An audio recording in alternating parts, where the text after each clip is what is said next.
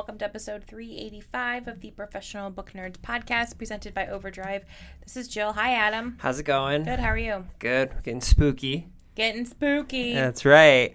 I will let you say what we're going to do today, but the weather is very on brand with what we're going to be doing today here. It's very dreary and spooky. Indeed it is. So I'll let you describe, because this was your idea, thankfully, because I had no clue what we should do. Well, I thought it would be fun. You know, last week we did scary books of 2019. Mm-hmm. One of which I read. One of the ones I mentioned, I ended up reading. It was The Woman in the Dark by Vanessa Savage. Oh, yeah. It was really good. Let's just throw that out there. Yeah.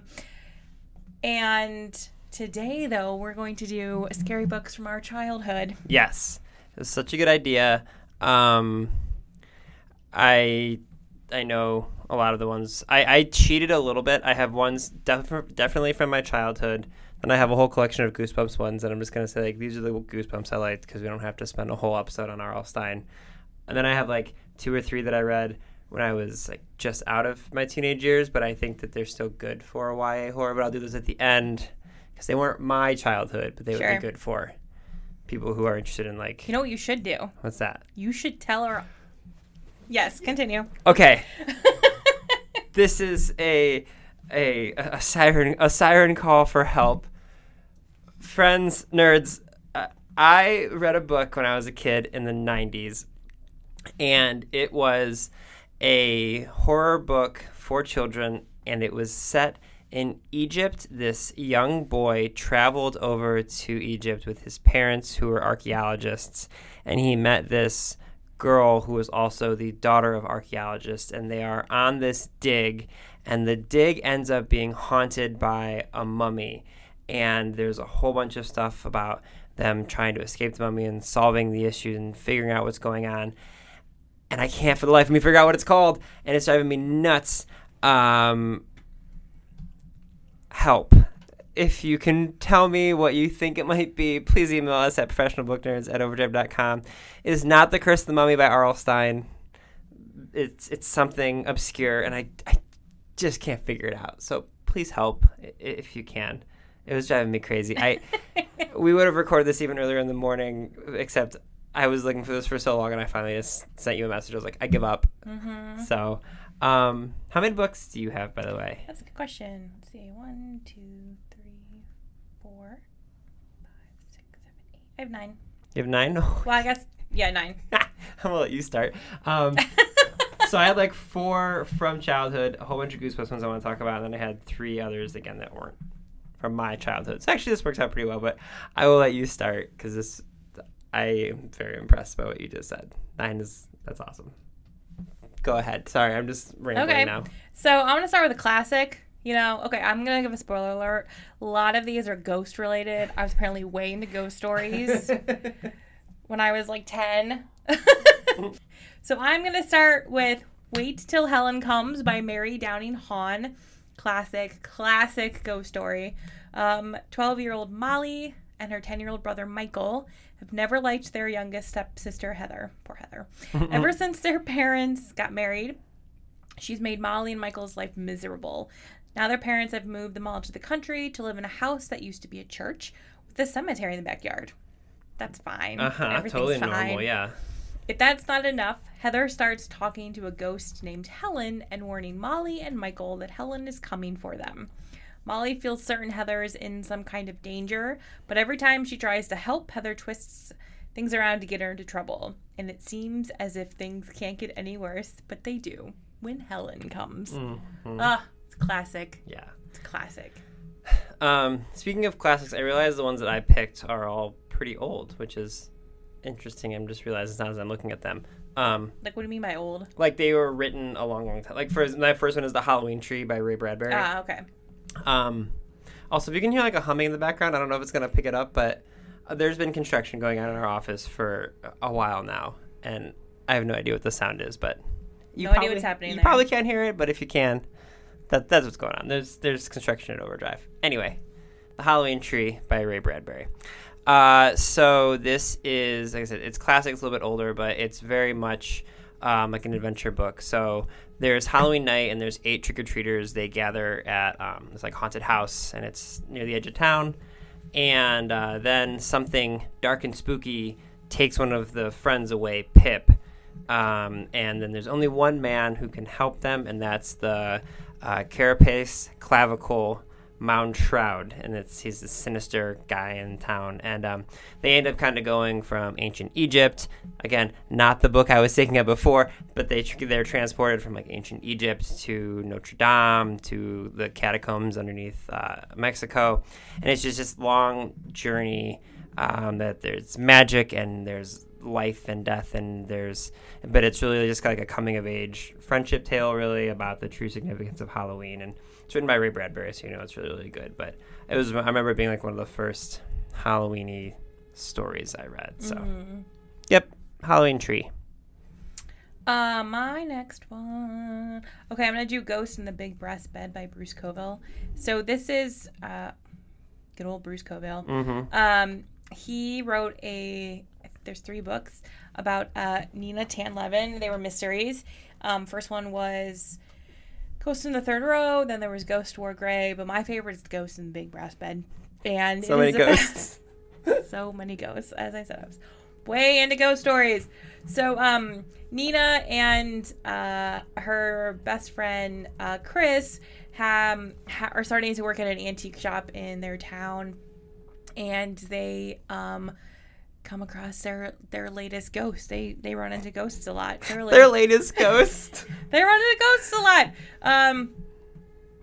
And there's this big brass bed that they find, and there's a ghost crying, like a little girl's crying. Ghost, little girl crying. This is the best episode we've ever done. I have no idea why I'm struggling with today. That's okay. And they,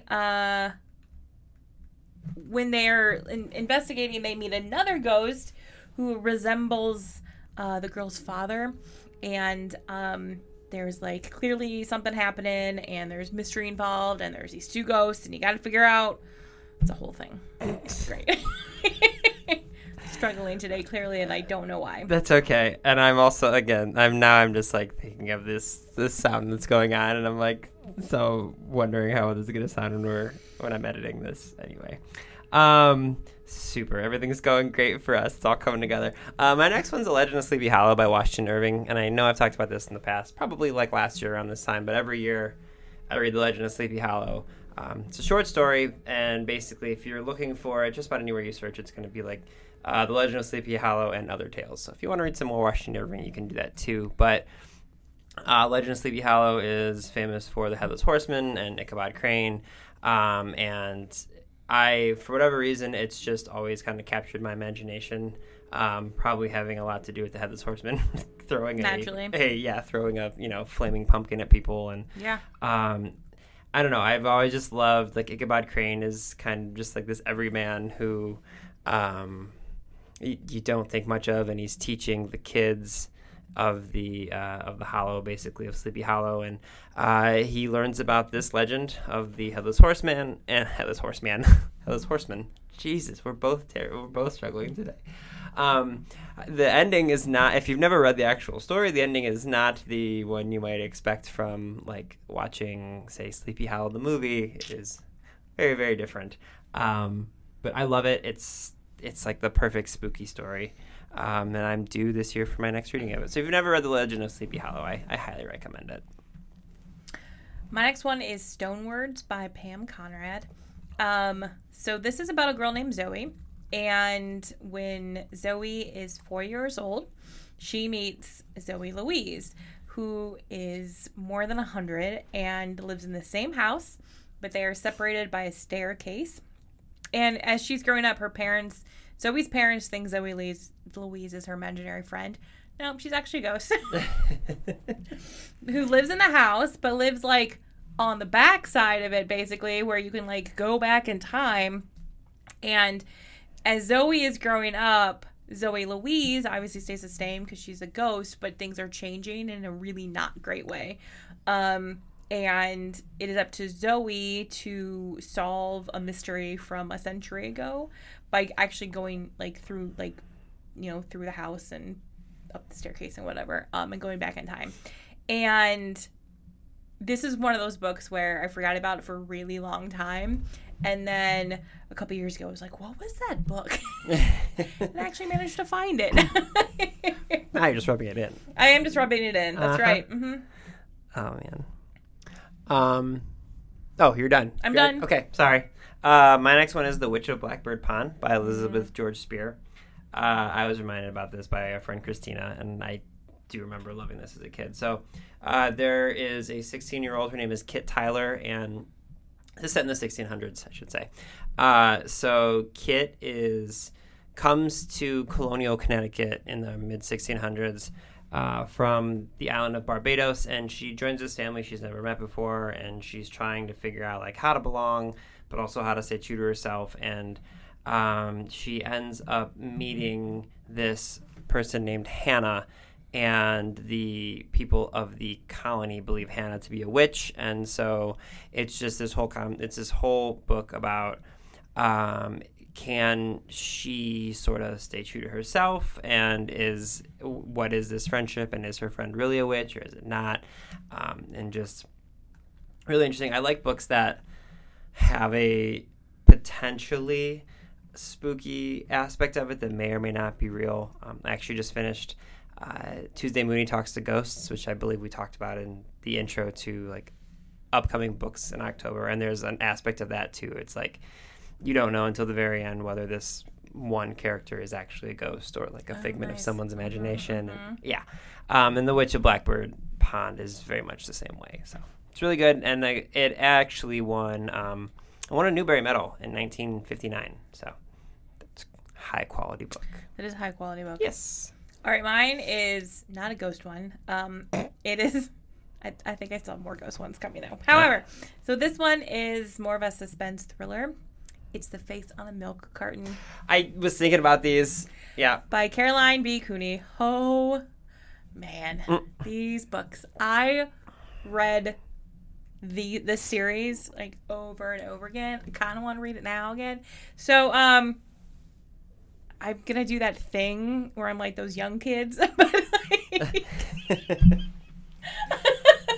I don't know the age of our listeners. There could be people who don't understand the milk carton reference. No, that's totally fair. You're absolutely right. That's 100% fair. So, way back when kids would go missing, they would put their faces on the side of milk cartons. Mm-hmm. And so they would kind of be dispersed, and you would, like, kids missing. It happens in Big. It does happen I was trying to think if it happened when, like, we were I'm pretty kids. sure it was in Big. There's a scene where I think he sees his, like, I feel like there's a thing in Big. Isn't there? I saw something recently with the milk carton thing. And, yeah, so Janie is, she's got this great life. She's got great parents. Everything seems fantastic. And then one day she comes across a milk carton with her face on it from when she was a little girl. And it turns out she was kidnapped 12 years before from a shopping mall. And she knows nothing about this. And so the whole book and the series really is about, who really is she? How did she end up getting kidnapped? Who are her parents? Like the people she's grown up with, knowing them as mom and dad. And it was just so good. Yeah, and it's a series. It is a series. Yeah.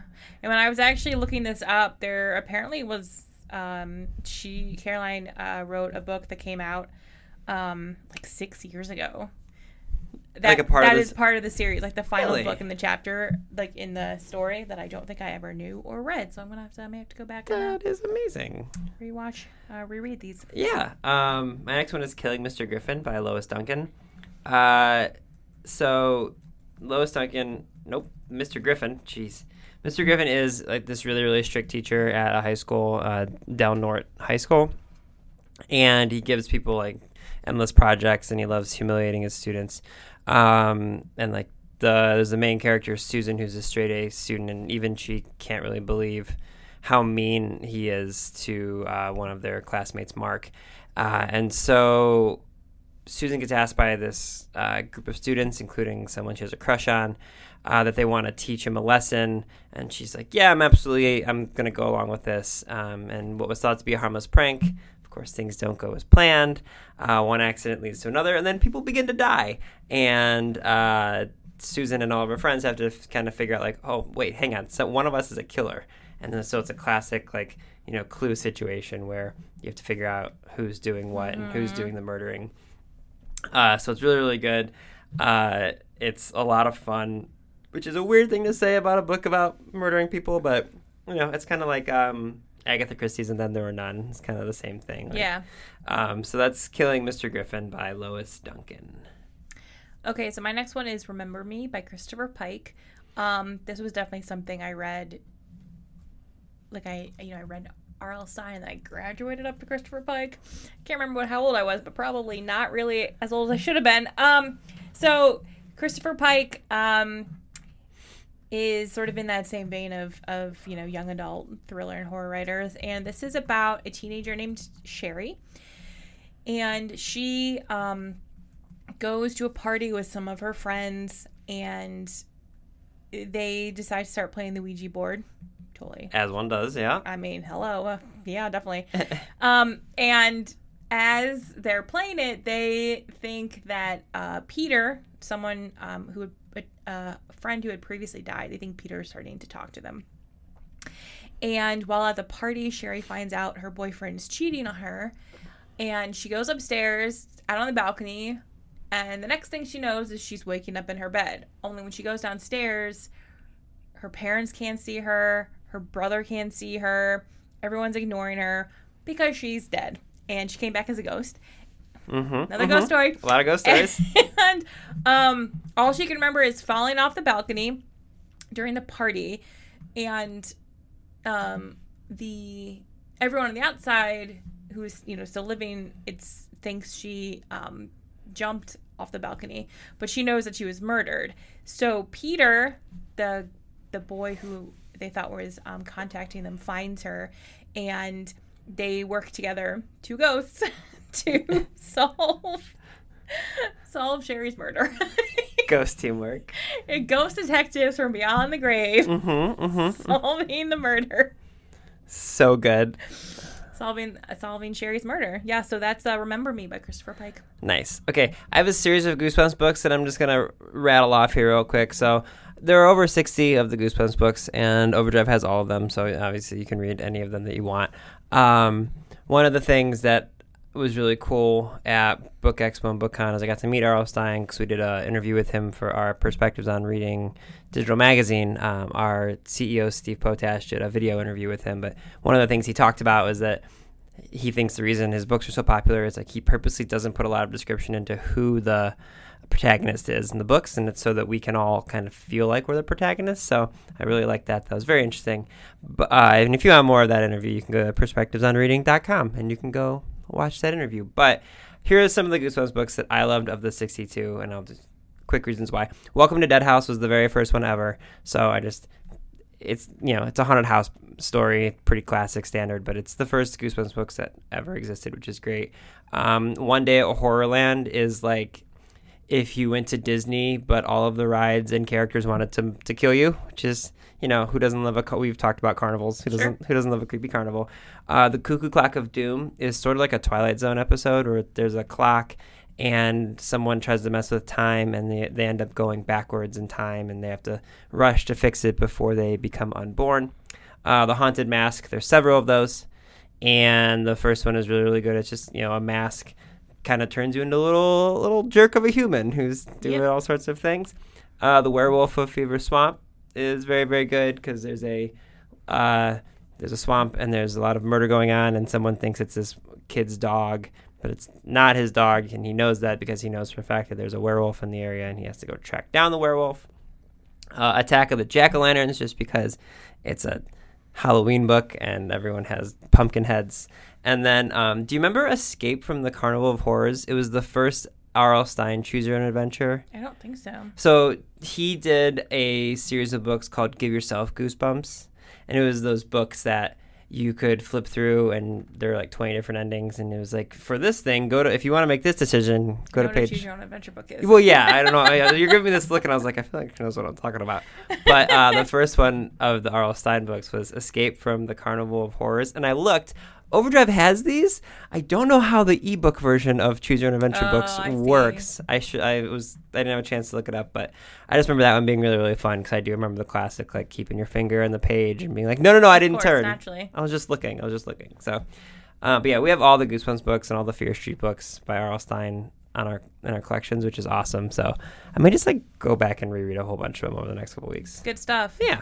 So those are just some of my favorite Goosebumps books. Would love, hey, if you want to tell us your favorite Goosebumps books while you're emailing us telling me about the book I can't remember, feel free to do that. I always liked the Goosebumps book, The Beast, only because it was a roller coaster at Kings Island, which is in Ohio, and so for me, I was like, that's so cool. Yeah, and the covers are just so like they were so great. They make me so happy. Let's see. I don't think I have any more ghost stories. Okay. Next, I have Bunnicula, which I'm sure I've talked about before, probably this time last year. But, of course, Bunnicula is all about the vampire bunny. Yeah. Supposedly, vampire bunny. And there's the cat and the dog, and is the bunny vampire. And it's a whole series, and it's great. Love Bunnicula. So fun. I actually asked people, too, on Twitter, for their thoughts, and we got lots of Goosebumps stuff, but we also got Sweet Valley Twins, the Chiller books. I don't remember. Someone said The Raven by Edgar Allan Poe, which makes a lot of sense. Someone else said Ichabod Crane and the Headless Horseman. Several people said Scary Stories to Tell in the Dark, but you and I have talked about those. Yeah, I have it on my list, but then I was like, probably don't need to mention those. Yeah. And then Talippo, which I'm not sure about. Do you have any Roald Dahl books on there? I don't. Okay. Ooh. They mentioned, somebody reminded me about The Witches. The Witches. Oh, I forgot about that. Yeah, so The Witches is super spooky. And also James and Giant Peach, just because it's a weird. That is a little spooky. Yeah, so those are all the Twitter answers we got. I didn't want to forget about those. But go ahead. I feel like, oh man. So The Witches, like, it says a lot about me that I read The Witches. I was like, man, that Grand High Witch is awesome. That isn't spooky. This is great. Oh man, and that's to like wear a mask and the whole thing with the violet eyes and trying to figure out if it's a witch. Good old Grand High Witch. Yeah, love her. So I have a couple. Again, these I didn't read when I was young, but they are good for young adult or kids because I read them slightly after that. But the first one is The Monstermologist by Rick Yancey, and that's a whole series. But it's basically a series about a monster hunting doctor and his apprentice. So there's all of these monsters in the world, and a lot of people don't know about them. And there's this monster hunting doctor who it's his job to kind of track them down and keep the world safe from them. And the way that it's written is really, really cool because the apprentice, Will Henry, starts a secret diary, and basically it's written as like diary entries about how they're going through and fighting these very various like creepy monsters, and they go into like scientific detail about what the monsters look like and how they react and all sorts of stuff. So it's like I said, it's a whole series. It's very much like if you took H.P. Lovecraft and like Arthur Conan Doyle and sort of mashed it together. It's really cool. So that's The Monstermologist is the first one, and it's by Rick Yancey, who you might know from The Fifth Wave was the other series that he wrote. I have two more. They kind of go together though. So the first is The Dark and Deadly Pool. These are both by Joan Lowry Nixon. They're actually like a duology. Mm-hmm. Not really a duology, but they are the same character. So in The Dark and Deadly Pool, Mary Elizabeth takes a job at a summer health club, which sounds great. But she does, she's working in the evening, and as she's making her nighttime rounds at the pool, there's like weird sounds and like lights and all this stuff. And then she sees a face disappear into the dark pool. And that's fine. That's totally normal. That's fine. So Joan Lowry Nixon wrote a lot of mysteries for... I don't know, I was probably like 13 when I read her books. And then the next Mary Elizabeth thing. Okay, I have a question for you. Yes. This is related, I promise. But when it comes to like sitcoms, you know how sitcoms, there's always sort of tropes. Yeah. Every sitcom seems to do like the same kind of type of things. Absolutely. Do you have a favorite trope in sitcoms? Oh man, that's such a good question. Like we're like an episode, you know what I mean? Like there's always like the new neighbor, like that type of thing. Yeah.